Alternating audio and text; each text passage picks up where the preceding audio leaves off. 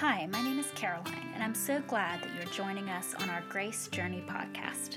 At Grace Church, we are all about knowing God and reflecting His way.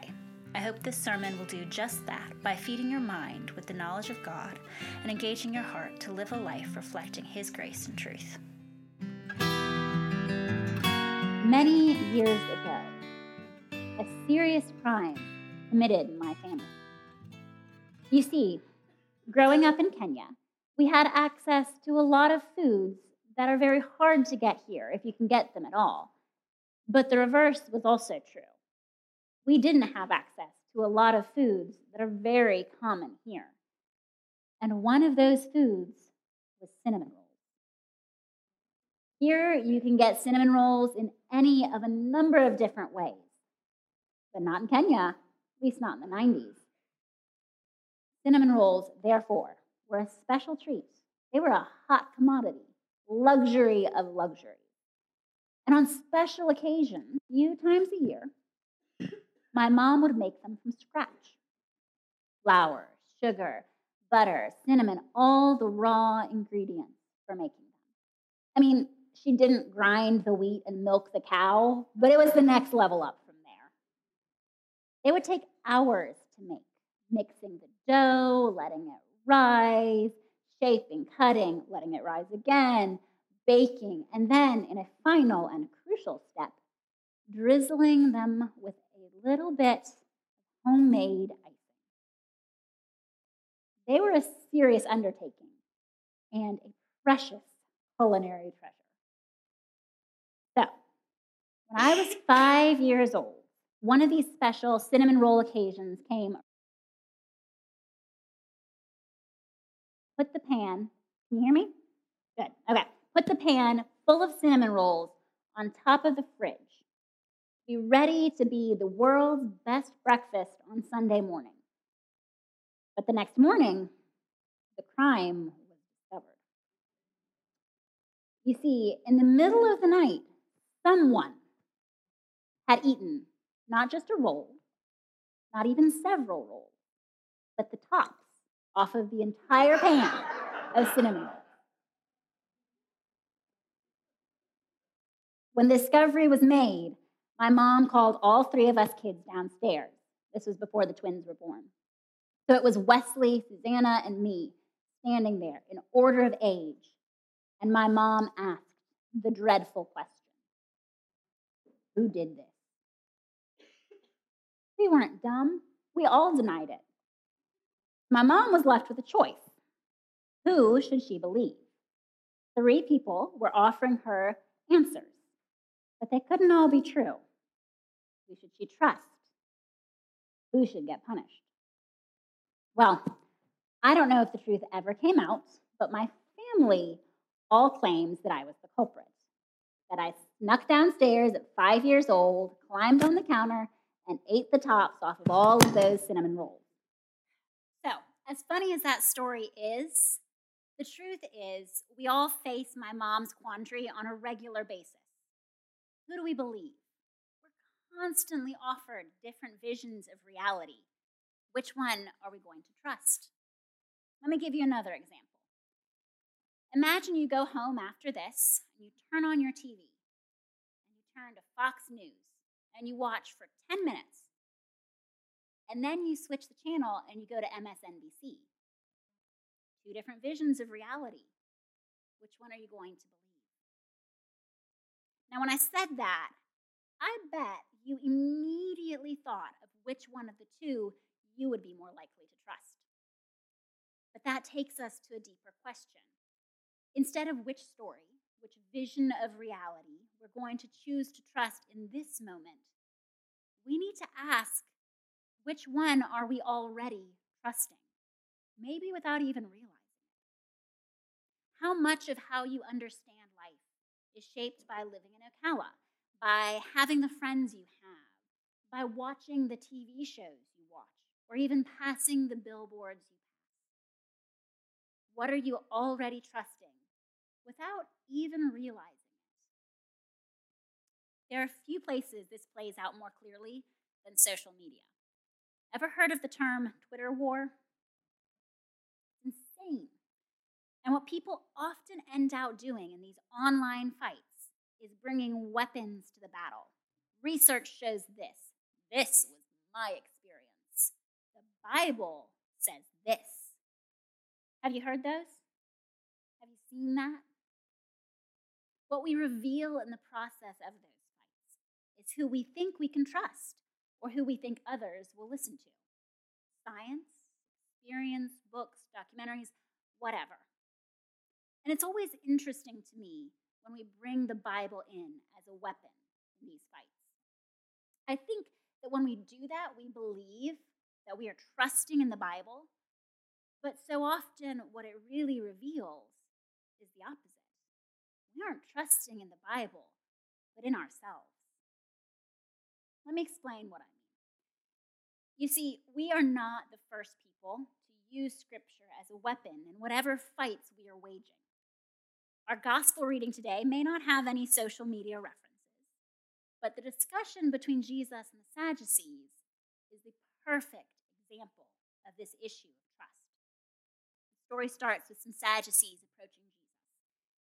Now, for a little bit of context, the Sadducees were a faction within the Jews of Jesus' day. Their beliefs were markedly different from the Pharisees or other sects of the time. They set aside the belief in the providence of God, believing instead that the good or evil actions of a person determined the quality of their life. They didn't believe in any sort of afterlife, including the resurrection of the dead, and they rejected much of the Hebrew Bible, holding only to the Pentateuch, the first 5 books, the books of law. Obviously, Jesus and the Sadducees disagreed on many points. When Jesus started his ministry, he quoted the book of the prophet Isaiah, a book the Sadducees didn't even consider scripture. When people asked what sins had caused someone's misfortune, Jesus often denied their sins had anything to do with their suffering, directly in conflict with the Sadducees' teachings. And again, unlike the Sadducees, Jesus openly talked about the resurrection of the dead. So when this group of Sadducees approaches Jesus, at the surface, they're coming with a question about Scripture. But they're not coming to him looking to learn. They're coming to the living Word of God with a question when they've already decided on the answer they believe. They weren't looking for the truth. They were looking to enforce their will, to prove their point, to validate their perspective, to conquer the person they viewed as their enemy. Maybe there is social media in this passage after all. It's a lot like a Twitter war. Scripture for them is a weapon in that war, a tool to be used according to their purpose. So it's not really the Word of God they trust, but themselves. They figure out the end objective they want based on their reasoning and their overall goals, and then they use God's Word to try and make it happen. All in all, the Sadducees demonstrate, both in this story and in their overall beliefs, how not to trust in the Word of God. Jesus, on the other hand, does the opposite. Instead of using Scripture as a tool, Jesus understands the whole world through the text. He truly trusts the Bible. Now, being God, obviously he understood the world fully and couldn't be wrong, but he sets an example for us in how he engages with Scripture. First, Jesus describes himself in the terms the text provides. He teaches that our most basic understanding of who we are should come from God's Word. Likewise, he teaches about the Father using Scripture. Again, a basic understanding shaped by the text. And in today's reading, he allows Scripture to shape his response to a theological question. They came at him with a question, but he was so steeped in the Bible that he knew that it wasn't that their answer to the question was wrong, but that the whole framework of their thinking, the question itself, was wrong. So he offered a thoroughly scriptural response that reframed the entire issue. Where the Sadducees tried to use the Bible for their own ends, Jesus let Scripture dictate the ends. Where the Sadducees were using Scripture to pursue their will, Jesus submitted to the will of the Father as revealed in the Bible. And when the Sadducees trusted in themselves, Jesus teaches us to trust God by trusting his word. So, centuries later, nowadays, how do we make sure we're copying Jesus, not the Sadducees, when we read the Bible? If we want to trust God, we have to trust his self-revelation in Scripture. But how do we make sure we're really trusting the Bible and not ourselves?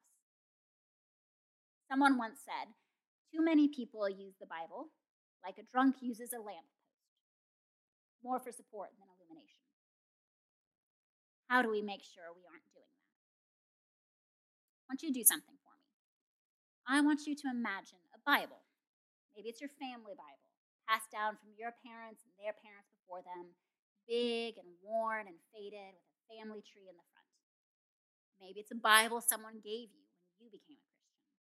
Maybe it's a Bible you keep on your bedside table, but haven't actually cracked it in a while. Imagine that Bible. You have 4 options on what you can be doing with it. Option number 1, you can be setting it aside, putting it right back on that nightstand, or better yet, on the bookshelf, where you can get it if you need it, or you can forget it when you don't. Obviously, this is not a good option. If you aren't reading it, how are you trusting it? Option number 2, you can take that Bible and you can be standing on it, which sounds good, right? Standing on the Word of God, that's trust. The reason you stand on something is so that it can lift you a little higher, so that your voice can be heard a little louder.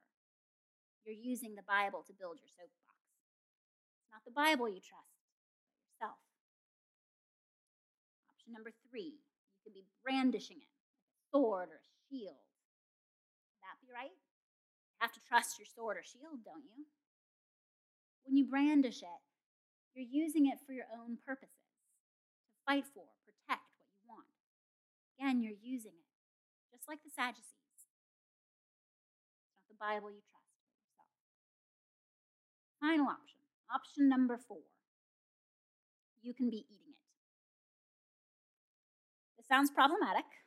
This sounds kind of gross or maybe disrespectful. Got a little Ezekiel in your teeth there? But of course, I don't mean it literally. I mean metaphorically. Here's the thing.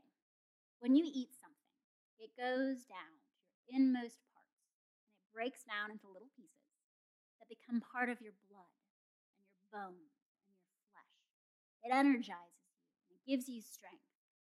It changes you from the inside out. And you see, that is what our relationship with the Bible should be. The temptation will always be to take the text, God's word, and use it in some way for our purposes, or when inconvenient, just ignore it. Both of those are easy.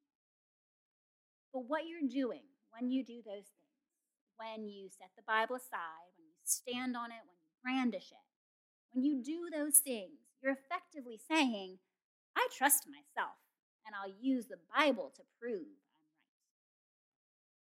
But if you really want to trust God, if you really believe that God knows everything and that he is truly good, then you have to say, if God says the answer is A, but I think it's B, then I must be wrong. And that is a hard thing to think. It's a hard thing to practice and to live out. Everything around you is telling you that you are the ultimate authority in your life, that you must trust yourself. That's wrong. That's unbiblical. So the temptation will always be to take the Bible and use it in some way. Far harder, but far, far better, is to approach the Bible and to give it authority over you, to take it in, to read it, to digest it. Ask questions. Do your best to understand. And then allow God to change you through it.